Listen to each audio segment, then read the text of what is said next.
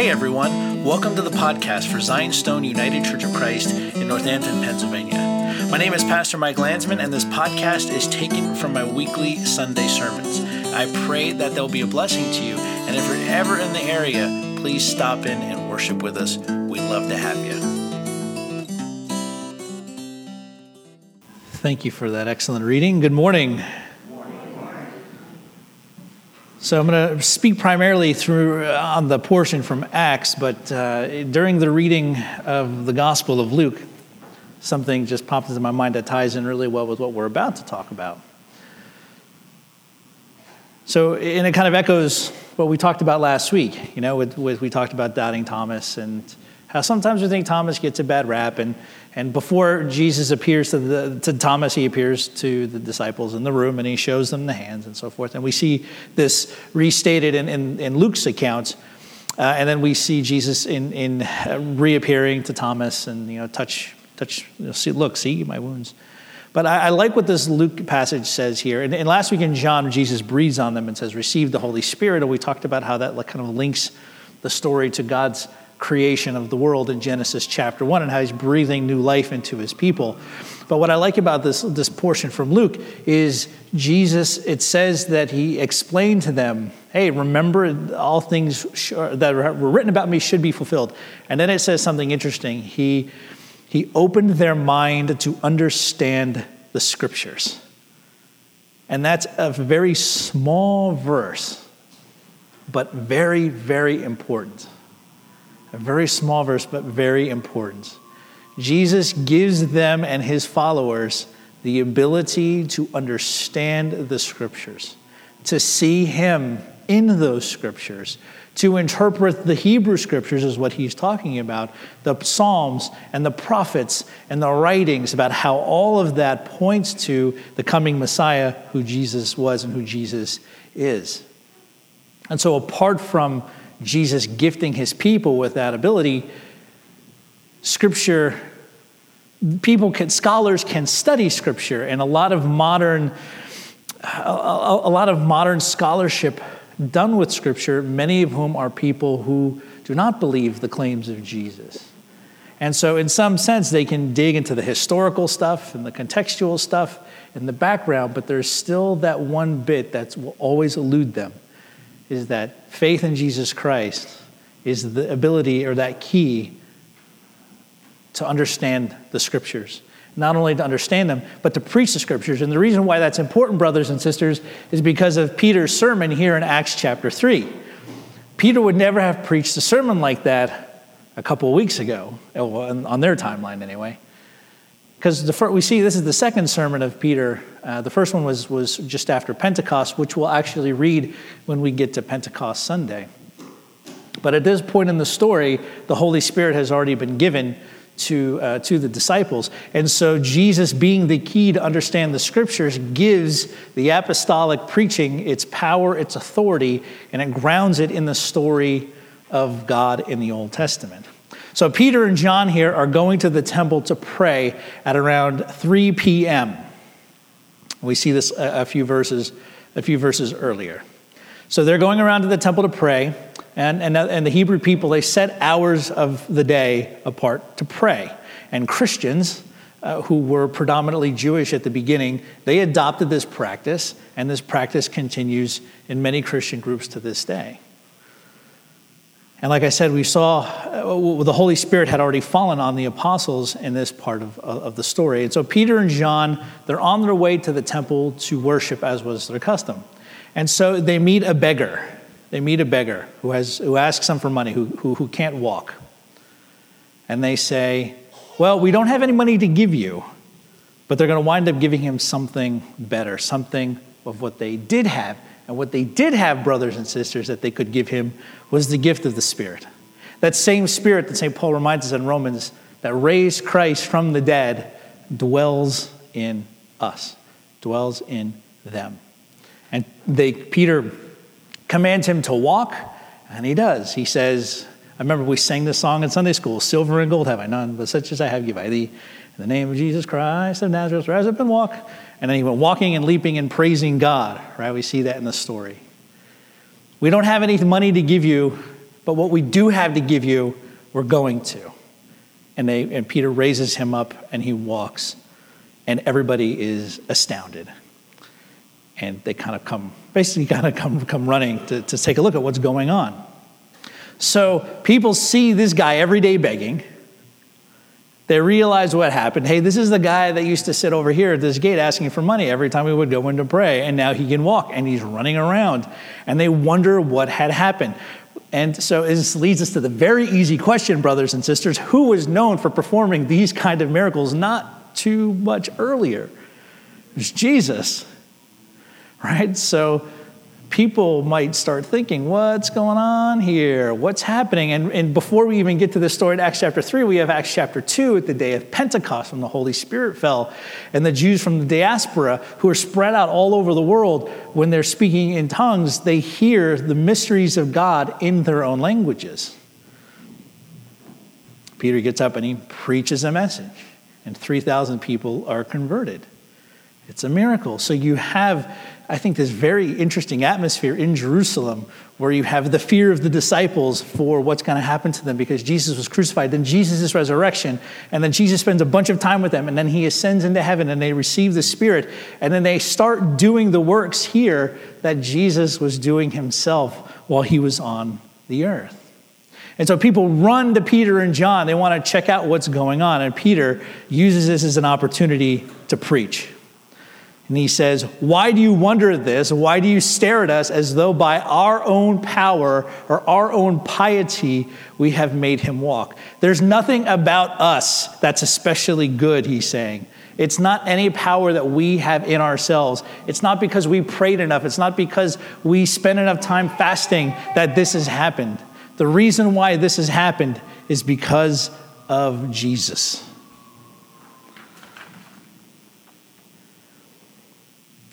And it's also, I think, Peter trying to show that he's not trying to grab glory for himself. He's not trying to grab glory for John. He's trying to move the attention from himself over to the person who actually did do the miracle.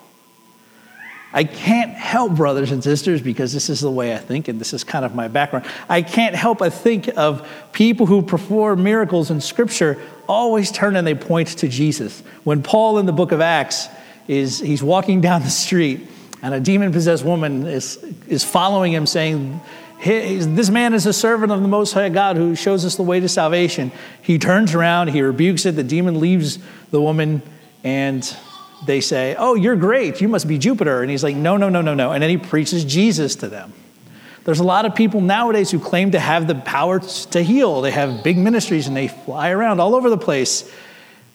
But the focus, brothers and sisters, is on them, not on Jesus. Peter and John are saying, not us. Not a special gift that we have. It's not a special anointing that we have. Faith in Jesus Christ has cured this man. And then he says the God of Abraham and the God of Isaac and the God of Jacob, right? So Peter begins his sermon by saying, it's not us, it's our God, the God of our fathers. This isn't something that we've done in and of ourselves. What has happened has its roots in the God that we worship, in the God of Israel. Jesus is his servant. You have denied him. You freed a murderer instead, and you killed the author of life. Peter gets real very fast in this sermon, right? He goes from, hey, we didn't do this. This is the God of our fathers. By the way, you denied God. You didn't listen to his servant, and you killed him. And God raised him from the dead. Oh, and by the way, that murderer, Barabbas, yeah, remember that? I bet you really regret that now, right? Like a couple months afterwards.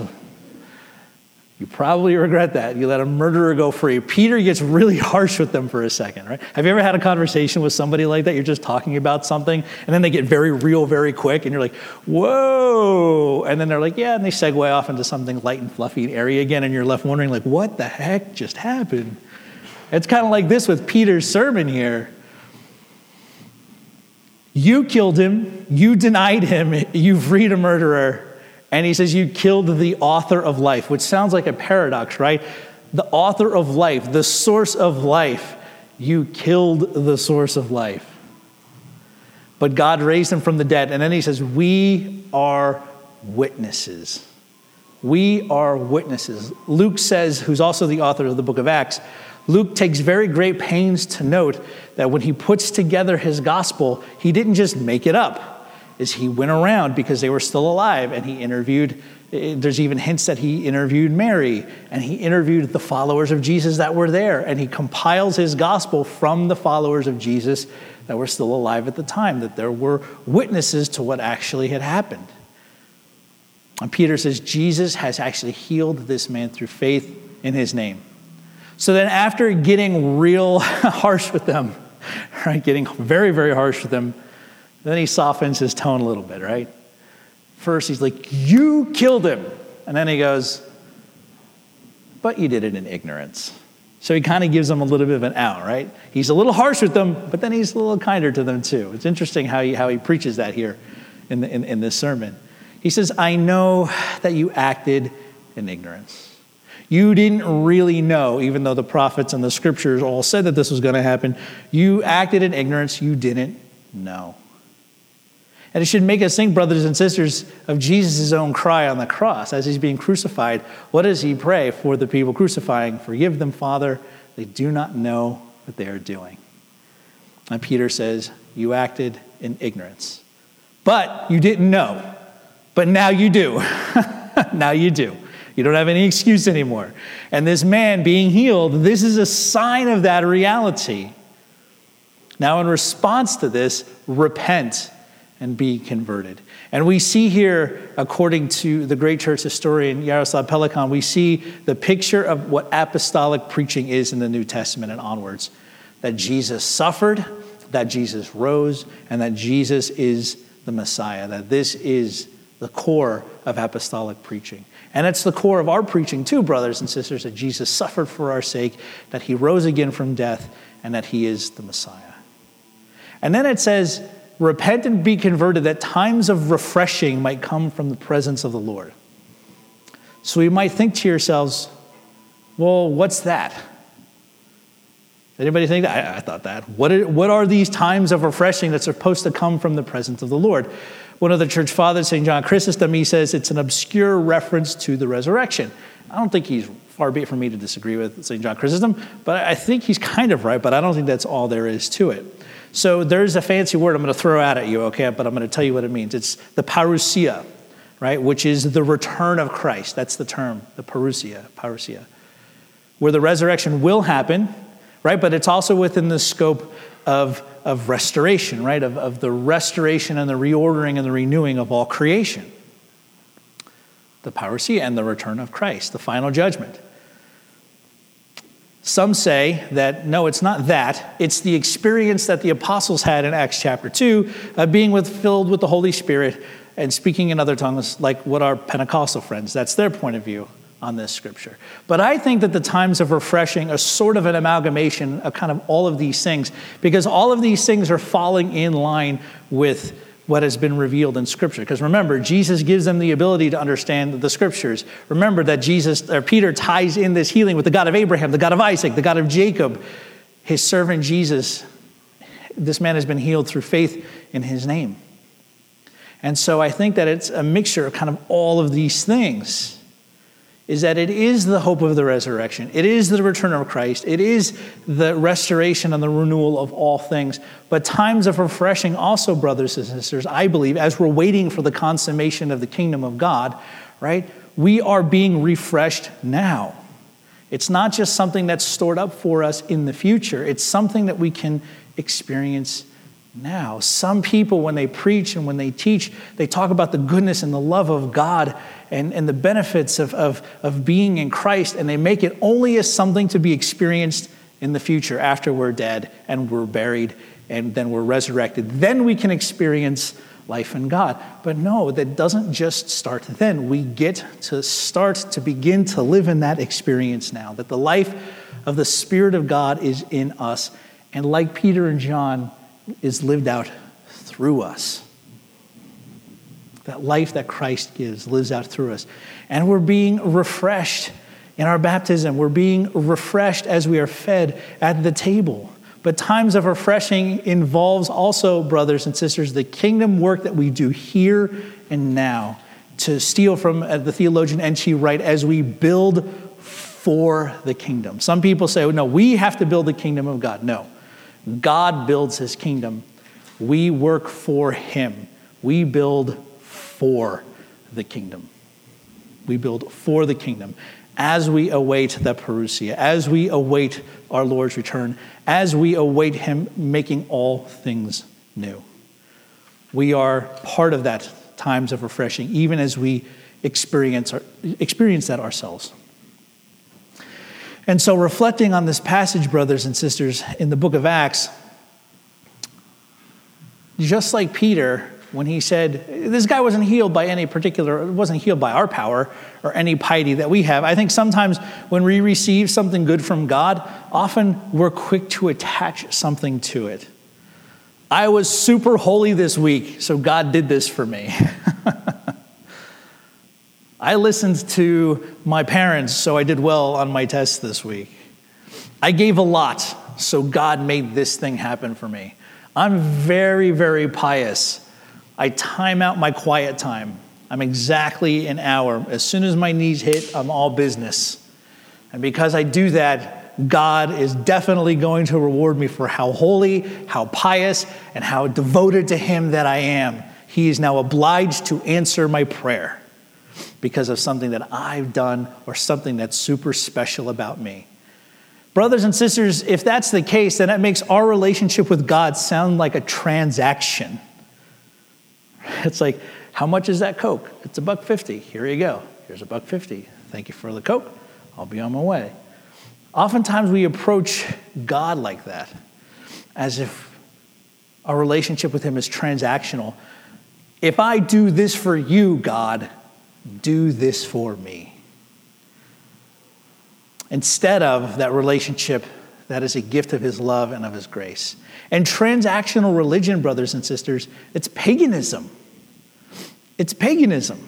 So if I was in the ancient world and I planted crops and I wanted my crops to grow, what would I do? I would go to the temple of one of the gods, whoever was the god of the harvest, and then I would make the appropriate sacrifices to the god of the harvest, and then in response to the appropriate sacrifices to the god of the harvest would receive that sacrifice, and he would say, sacrifice accepted, zap, your crops are going to be great this year.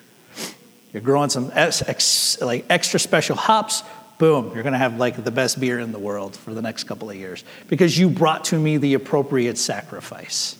That's how pagan worship worked in the ancient world. I do this for the gods and the gods do this for me. And we see that in a lot of modern American Christianity, brothers and sisters.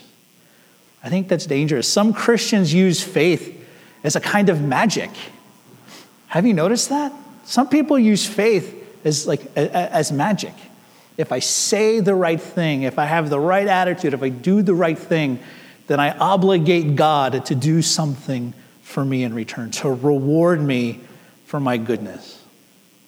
But brothers and sisters, we have to realize the goodness that is in us, that we possess, is a gift of God's grace itself. Peter then ties in the healing of the paralytic as being the ongoing work of Jesus Christ. He uses this amazing miracle as a sign pointing to Jesus. And then the people see this. The people gather. He says, repent and be converted. And just like for them, brothers and sisters, for us, ignorance is no longer an excuse. Now that we have countered Christ, now that we have seen, now that we have heard, now that we have believed, we are to perpetually be converted. I'm not talking about being converted where every time I do something wrong, I say, oh God, I'm not saved anymore. Please forgive me. And I have to say the sinner's prayer all over again. That's not what I mean. Because there are people like that who, in a desire to serve and to love God, believe that whenever they do something wrong, that they have to get saved all over again. No, to be continually converted means to continually turn our hearts towards God every single day. That every decision that we make, everything that we do, that we turn our hearts in the direction to where God is leading us.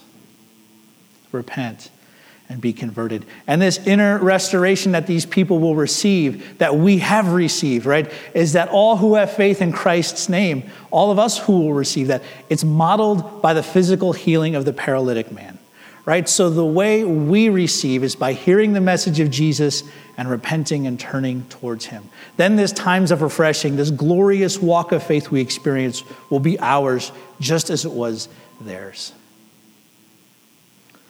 And every day, we should remember that we should keep our hearts turned towards our Lord Jesus. When we do that, the freedom and the refreshment of the Spirit, fully realized in the age to come, will be something that we experience a little bit of right now. That love and that healing that Christ offers us is something that we begin to experience now. And that love that Christ offers, that healing that he offers, it can manifest itself in physical healing. It also manifests itself in spiritual healing, which I think is the primary healing that's going on here. But we see God's love, God's goodness, and God's mercy on full display in this story. And so, like Peter said, let us put our faith in Jesus Christ. Let us continue to put our faith in Jesus Christ.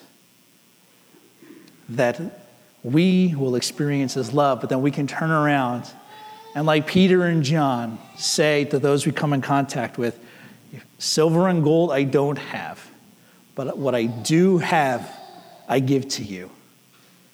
In the name of Jesus Christ, rise up and walk. And that, brothers and sisters, is something that we're all called to do, that we're all called to share.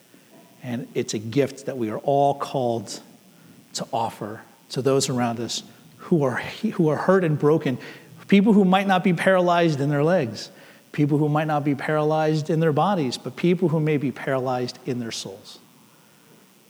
God is calling us to love them. God is calling us to serve them. And God is calling us to bring Christ's healing to them. So let's start to look for ways in the people that we encounter that we can give something of what God has given us to them. That something of the goodness and the love that God has given to us we can give to them, even if it's something small. That the goodness and the love and the mercy of God that he's bestowed on us, that we can take, even if it's just a drop, that we can take some of that and give it to them. And by so doing, bring them to our Lord and Savior Jesus Christ, to whom is due all glory, together with his Father who is from everlasting, and his all holy, good, and life-giving Spirit. Amen. Thank you for listening to the podcast for Zion Stone United Church of Christ. You know, our church has deep roots here in the community, and we predate the founding of the United States itself. If you're looking for a church that is biblically faithful and traditionally grounded, come visit us. We may just be the church for you. You can find us online, zionstoneucc.com. You can find us on Facebook as well, Zion Stone UCC. I'm Pastor Mike Landsman. If you'd like to send me an email, you can reach me at malandsman@gmail.com. Once again, thank you so much for joining us on the podcast. May God bless you.